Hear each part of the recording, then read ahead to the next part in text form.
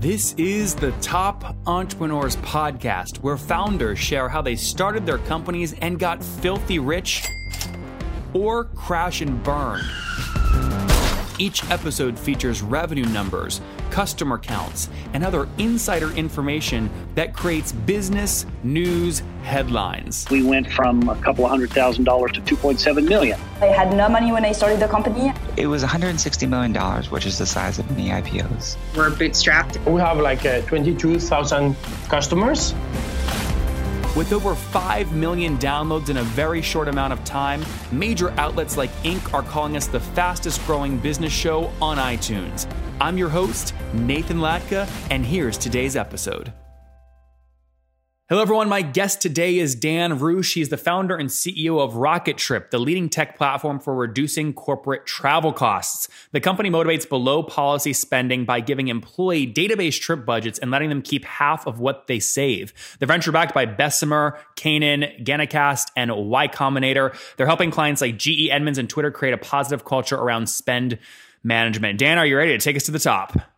I am. Thanks for having me. So this is tough, right? Somebody has an expense account and they're going, okay, Four Seasons Penthouse or like Holiday Inn. Oh, I'll just do the Four Seasons. No one will ever know. How do you get people to like go with the cheaper option, which is better for the business? Yeah, so it's not a travel problem. It's a human problem, right? Companies employ human beings, and human beings, by definition, biologically, we're lazy and selfish. And this isn't a good or a bad thing. This is self-preservation. We always optimize for comfort and convenience within the limits of policy. Because that's how we operate. I'm going to use that, by the way. The next time somebody calls me lazy, I'm going to say, I'm just self-preserving. Just wrote a post about this, why it's actually good to be selfish, right? This is how we survive as a species. Now, governments respond to that problem with laws, right? In terms of what you're allowed and not allowed to do. And companies respond to that problem with policies in terms of what you are allowed and not allowed to do. And that's not a problem. It's just a sub-optimized equation, right? With these policies, as long as we operate within the boundaries of policy, nobody really cares what we do and nobody asks any questions. And we're free to optimize for ourselves, for our own flexibility, for our own comfort, for our own convenience within the limits of the policy. What that means by definition is if I'm flying from London to New York and I'm allowed to fly business class, biologically, I'm going to be motivated to fly business class. I'm going to choose the most comfortable, convenient option that's available to me, even though there are much more cost-effective, company-friendly options available to me within policy. There's no motivation for me to choose those options. So what we've done at Rockettrip is sort of injected motivation into the equation. What we do is, in a very lean-forward, proactive, non-draconian way, we start offering employees a reasonable incentive to choose something different than what they would have done otherwise. This isn't about motivating employees to do what they should do. What they should do is follow their company policy. But if their company policy says they're allowed to fly business class, shouldn't they be eligible for a reward if they're willing and enthusiastically able to fly coach? Save the company $1,000 and half of the savings goes to the employee, half the savings goes back to the company. That's a win for the employee. That's a win for the company. It's a win for everyone in the value exchange. And where's your cut? How do you make money? We're a SaaS platform. We charge a subscription fee based on the volume of travel that we manage for a given company. So if a company spends $100 million a year on travel, we will seek to reduce that by about $20 million, 20%. Half of that savings goes back to the company. Half of that goes back to the employees. So the company has $10 million in net savings. We charge around 2% of total spend under management. So the company invests $2 million to return $10 million back to them after employee benefits have been paid out. Got it. So you know that a company has to be above X annual travel budget for them to actually start getting the benefits of you. What is that size they have to be at to really actually use you effectively? Yeah, we've got some smaller, medium-sized businesses on the platform, but generally speaking, the companies that perform the best on our platform start producing real ROI around $3 to $5 million in travel spend. Most companies that spend that much in travel are doing about $300 to $500 million in top-line revenue. And do you tie that number back to revenue or number of employees typically? Tie it back to total volume of travel spend. So they purchase in $1 million increments. We don't purchase per seat, we purchase per revenue. Yeah, sorry. No, my question was for a leading indicator for who's right for you. You use the revenue target, but isn't travel more directly tied to number of employees, or am I wrong there? No, because you can have very few employees that travel very, very often.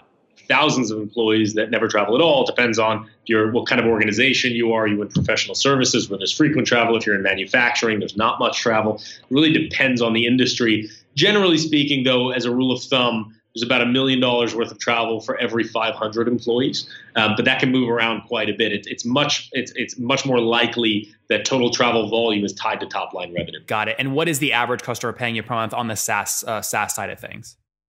Every customer pays us 2% of travel spend under management. Oh, so there isn't an actual SaaS product. There's not a flat fixed fee to use the software. It's all on the 2% model. 2% of total spend. So it's all SaaS. It's a subscription. So if you spend $5 million a year, you're paying us $100,000 a year to run the platform. If you spend $10 million a year, you're paying us $200,000 and so on. So every customer pays the same amount. They pay based on the volume of spend that they put through the platform. Yeah, but so let me give an example. I'm signing up for you right now. I say I'm going to put 10 million through you this year. Here's your 2% now, and then I only end up putting 4%, 4 million through you. Do you give me a refund? No, it's usually easy. So that's part of my question, right? Is like, typically when you talk about a SaaS business, it's like a fixed monthly fee and people are upselling based off seats or unit economics or contacts or some other unit metric. For you, how do you help people? Do you just use the trailing 12-month travel spend and you just anchor it to that? Well, so you're talking about, there's different types of SaaS contracts. Our SaaS contracts are all annual. Some of them are multi-year. So a customer will tell us how many seats they plan or how much volume they plan to put through the platform. Typically, we advise customers to anchor low, right? So if a company spends $100 million a year in travel and they're with us for year one, don't buy $100 million worth of travel because you probably won't use it because it's going to take us time to onboard your employees and train them, get them excited about the platform, teach them how to use it, and so on and so forth. So don't purchase the full 100, purchase 75 million. So you purchased a little less. Now, if you exhaust that total volume 6 months into the year, it would expire the contract and we'd start a new contract, but that's fine. That's just paperwork. So we encourage clients to aim a little bit below what their total capacity is, especially in year one. And are they paying that forward based on the projection? They're paying it at the start of the contract or after the money is spent? At the start of the contract. Okay, all forward. So how do you keep a client like that went through what I just articulated to you? They say 10 million, they only end up spending half of that. You don't refund it, so there's bad feelings at the end, but they still like you. They still put 5 million through your platform. How do you keep them happy? The ROI on the platform is pretty powerful. So I'll give you an example. Hypothetically, right? A company spends $100 million a year in travel, they pay us $2 million, but they only end up pushing $50 million worth of spend through the platform. We still return. Now, we would have returned $20 million in savings because they only sent us half of the spend. We only returned half of the savings. So we only returned $10 million, split up 50-50. The company's net savings is $5 million.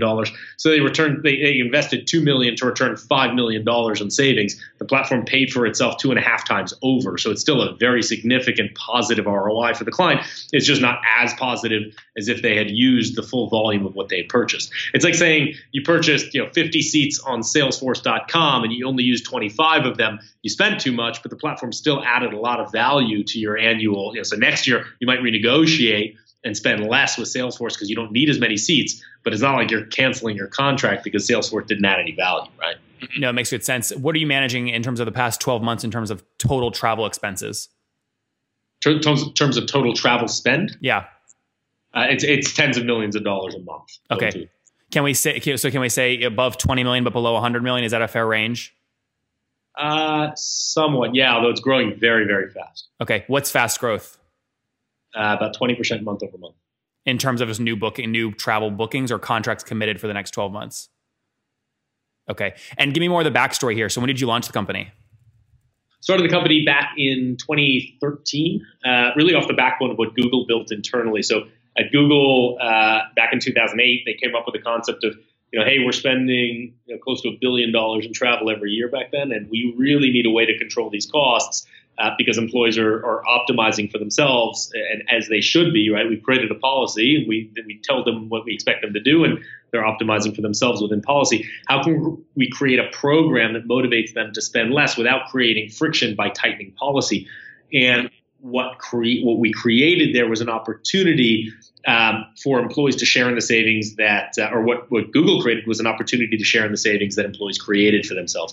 And so we basically were inspired by that model. The thesis of Rocket Trip is not about travel; it's about behavioral change. So, were you there, Dan? Were you at Google and you saw this inside?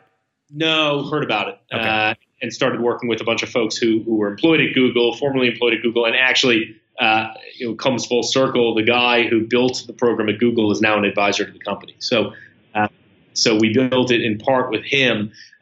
The concept is not about travel, though. It's about behavioral economics, right? It's about changing the way people behave by giving them a reason to do something they otherwise would not do. And if it's about saving money in corporate travel, it's about travel. If it's about being more healthy, quitting smoking, going to the gym more, exercising, we can motivate that behavioral change. If it's about being a better corporate citizen, doing more community service, speaking on panels, whatever it is, we can use the concept of incentivized behavioral change to motivate a positive change of behavior in a direction that's very company friendly, and as it turns out, is also in the interests of the employee, which means we're not incrementally adding employee friction into the equation. We're actually enhancing culture at the same time as we're reducing cost, which is a very special outcome. It's very rare to have a cost compliance tool or cost reduction tool actually improve culture, but that's what we're finding with the platform. CRMs might be the tool that I fight with the most. I just haven't found one that I really liked. I don't know if you guys are the same way, but they're just so tricky. And a while ago, I had a guy named John Lee on my show. He's the CEO of ProsperWorks, and he told me they just passed 40,000 customers and $24 million in annual revenue. So they're doing about $286,000 in revenue per employee. And I said, wow, why is this working? And I said, you know what? I'm going to try it. So I went to prosperworks.com/loveyourCRM, signed up, and it immediately became clear why it worked. Those of you that love growth hacking, you should go to that link just to see how they do the onboarding. That's prosperworks.com/loveyourCRM. In short, it's like magic. I'm not the guy that finishes the sales call and then takes the time to actually put data into the CRM. They have this magical way of just doing it, and it's a beautiful thing. So every morning when I wake up, I just go, okay, what leads are ProsperWorks telling me to reach out to because they're most likely to close? And it works so well. And you guys know I love money, and I love only focusing on the leads that are going to close. So I encourage you to try ProsperWorks. They're sponsoring the show. Check them out at prosperworks.com/loveyourCRM. Folks, that's again, prosperworks.com/loveyourCRM. Now, you raised capital. How much total have you raised to date? $17 million. And why did you decide to raise capital? Why not bootstrap this thing? Why did you need the influx? Because companies globally spend $1.25 trillion every year on flights, hotels, cars, and trains. And it's all being spent by people who don't care how much they spend. And that's a massive, massive problem. It's a massive opportunity, but it's going to take a lot of resources to build a product and get it out to market in a meaningful way because it's such a big industry. My background's in a decade worth of startups that have all been venture backed. It's what I know how to do well. It's what I'm good at. And so we decided to go that route. There's nothing wrong with bootstrapping. It's much harder to get platforms off the ground quickly, especially in software as a service, in enterprise sales. So for us, going the venture back route was the way to go, but there's a lot of ways to skin that. Yeah. Specifically, though, so what I heard you say is scaling a platform like this in this big market, you need that capital. But specifically, is that money, is it hard to acquire customers on these kinds of keywords, or most of it's going towards engineering team because the tech is actually difficult? Where did that money actually go? Most of it's going to headcount. Okay. It's going to human capital. It's engineers, it's salespeople, it's marketers, customer success, customer service. There's tons of work to be done to get this platform off the ground. It's not just about the technology. It's not just about the sales. It's about all of the support around it. And what's team size today? That's 70 people. All up there in New York, or are you spread out?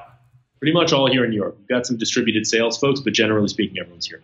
And then walk me, so you mentioned you've done this over the past decade, kind of startups and businesses like this. Where was your kind of head at in 2013 when you got into this? I mean, had you just had a financial windfall, you had no risk, you could put it all towards this and not worry about, being on the street if it failed? Where was your brain? So I was in, so I just wrapped up my time at the second startup. I was a part of the first one. We sold to AOL back in 2008. Then I moved over to Tremor Media, which became Tremor Video, which is now Talaria. I was running our European businesses in London, so I had 2 P&Ls, and I just always wanted to start my own thing. And it was more for me an equation of, if not now, when. I think I just turned 30 or close to it, and I had to go see if I could do it. Wait, what do you mean? Either you just turned 30 or you haven't yet. Are you 30 yet, or you're close to it? So now I'm 36. So this was in 2013. Oh, so got it. I guess I just turned 30 or a little bit ahead of it. Got it. Got it. No, I wish I hadn't turned 30 yet. So it was around my 30th birthday where I said, like, look, at some point I've got to go and see if I can do this. And I'm passionate about a lot of ideas. I just left my startup. I said, like, look, I was whiteboarding at nights and on the weekends and really wasn't giving my ideas justice. I wasn't giving my company justice. It was too muddled. And I really needed time just to think and iterate and ideate. And I just left my company. I quit my job, moved back to New York. I joined a venture fund as an entrepreneur in residence. Which one? Genicast, the company that put the first round of funding in. As an EIR, and that's sort of a fancy title for you've got no job here other than, here's a business card, go meet with people, find us deal flow, think about what you want to do next. The guy who founded that fund was a colleague of mine. He was the co-founder of Takoda, the company we sold to AOL. So that was a relationship that had existed. And Gil Beta is still heavily involved in the company. So we came up with Rocketship together. The original concept was, why isn't there the same kind of predictable irrationality that exists in the loyalty programs that the consumer airline and hospitality space have gotten so good at, right? Think about your Starwood program, your United program, your Hilton, your Hyatt. Someone's a Delta guy or United person. You're so fiercely loyal to these programs for no reason, right? The aspirational value of points, of status, of what could be. And I might get the upgrade, I might get the Wi-Fi, I might get something of value. Can we inject that same kind of loyalty into corporates and create like a Starwood program for corporates so that HR has another arrow in the quiver? It's not just about, here's your salary and vacation days and titles and equity and bonus. We also have this points program that's going to reward you for incredible behavior. And incredible behavior can, again, go across a variety of different areas. We're starting in corporate travel because of the magnitude of the problem, number one, how pervasive it is across every single company in the world that travels has this problem because companies employ human beings and human beings always respond to this problem in the same way. And number three, Google had proved that it worked back in 2008 and they still have their program. So it was sort of a proven product. All we needed to do was rebuild it and commercialize it. And what are you at now today in terms of customers? About 70, 80 enterprise customers. One of the biggest changes in our business last year, we moved up market, started working with much larger enterprises. Historically, our business has mostly been in sort of the mid-market, companies like On Deck Capital, Twitter, et cetera. Yep. And now we're with much, much larger, sort of the Fortune 500. Yep. Those are all paying, by the way. These are all paying customers, not like free users or something like that. We don't do free pilots. There's a lot of work for us to manage the business and make it successful for each engagement that we do. And each engagement is really calibrated to their needs, right? So some companies want to motivate employees to stay at Airbnb, others don't. Some companies are okay with connecting flights domestically, others aren't. So each engagement is very, very calibrated specifically to elicit the behaviors that company wants to see and not the behaviors that they don't. So there's a lot of work that goes into it. So we don't do free pilots. These are all paying customers. And these 80 folks over the, let's talk about future because it's always exciting. Over the next 12 months, how much expense management do you think you'll do across these? I mean, will you break the $1 billion mark, you think, or no? Oh, yeah. You think so? Are you past that already? No. But you think you'll definitely break in the next 12 months? I don't know if it's 12 months or 24 months, but we'll break it for sure. Good. What's the total, this number, I don't. What's the total travel market? Like all corporate, top Fortune 500, what do they spend on travel altogether annually? Well, globally on travel, it's a $1.25 trillion market. The Fortune 500 is probably, call it 30 to 40% of that. So it's a massive amount of spend. I came out of digital advertising. We got excited about $90 billion of value in a total addressable market. We're talking about over $1 trillion market here. It's the third largest producer of GDP globally. It's a huge market. Yep. There's a lot. And then last question here before we wrap up with the famous five. You mentioned earlier you're processing, on the tens, so call it between 20 million and 100 million bucks per month in total expenses, taking 2% obviously on each of those sides. It's fair to say you guys are doing between 400 grand and about 2 million per month. Is that a fair range? We don't comment publicly on our revenue range, but are those numbers wrong? I mean, those numbers are I'm just multiplying numbers you gave me. Are those numbers wrong? It moves around because there's a lot of different revenue streams for the business. So we don't just make money on SaaS. There's professional services. This is exactly why I asked. Tell me about the other revenue streams. So the way we mainly make money on our software product where we charge a percent. We do give discounts to certain clients for certain things. Like if it's a multi-year agreement, there'll be discounts. If we can do a case study with that client, we'll give them a discount, press releases. So there is some discounting that we do. Some of the early clients that were sort of beta testers of the platform got a discount, things like that. The other side of our business is e-commerce. So when employees redeem their value, so as I mentioned, so suppose you go on a trip, you save the company $1,000, you get $500. You don't get it in your paycheck, you get it in Rocket Trip points, and you come to our platform and you redeem that value through our platform. We make a little bit of money on it. Now we don't, if you have $500, you get your $500. We just get a commission on whatever you redeem through our platform. So we make some money on that side of our business. We charge implementation because they're very heavy. But they only get Rocket Trip points, so they have to put it through your system. That's right. But the points can be redeemed for anything from Visa cash cards to merchandise on Amazon and Best Buy and J.Crew and Bloomingdale's. Donate your points to charities. There's lots of things you can use the money for. But that's basically the gist of how the e-commerce side of it works. And then we've got our professional services team that does implementations, and we charge implementation fees for that part of our business. A one-day fee to have your people fly out, get it installed, motivate the team, etc. It's an implementation fee tied to the work required to get a program up and running, which can be as little as 2 weeks and as much as 3-4 months. Are these significant though? I mean, do they, or does the percentage model make up, call it more than 80% of your revenue? Percentage model makes up somewhere between, it's over 50% of our revenue. Okay, so the majority. And let me ask it differently. Your growth is going to be directly tied to just increasing the volume, not growing professional services or growing your e-commerce arm. Well, look, there's a lot of positive economics on the e-commerce side, right? As we move into travel, so you can redeem your points for leisure travel, you can redeem your points for other merchandise. There are positive economics in how we manage that side of the business. But yeah, the majority of our growth will be coming from signing up new, big, large customers and helping them save a lot of money. All right, let's wrap up here with the famous five, Dan. Quick answers here. Number one, what's your favorite business book? Good to Great. Number two, is there a CEO you're following or studying right now? Elon Musk. Number three, what's your favorite online tool? Wow. For growing the business, like for entrepreneurs. Oh, for growing the business. Favorite online tool is probably Slack. Okay. Number four, how many hours of sleep do you get every night? It used to be 4. It's now 7 or 8. Okay, that's good. And what's your situation? Married, single, you have kids? Married, 1 little boy, Bodhi. We live in Manhattan. Oh, that's awesome. Is he? So he's like obviously still in the house, not off at school. He'll be 2 on New Year's Day. Woo! So my wife is right. here, and I don't see him enough. And how old are you? I'm 36. All right, last question here. Take us back 16 years. What do you wish your 20-year-old self knew? That it's a marathon, not a sprint.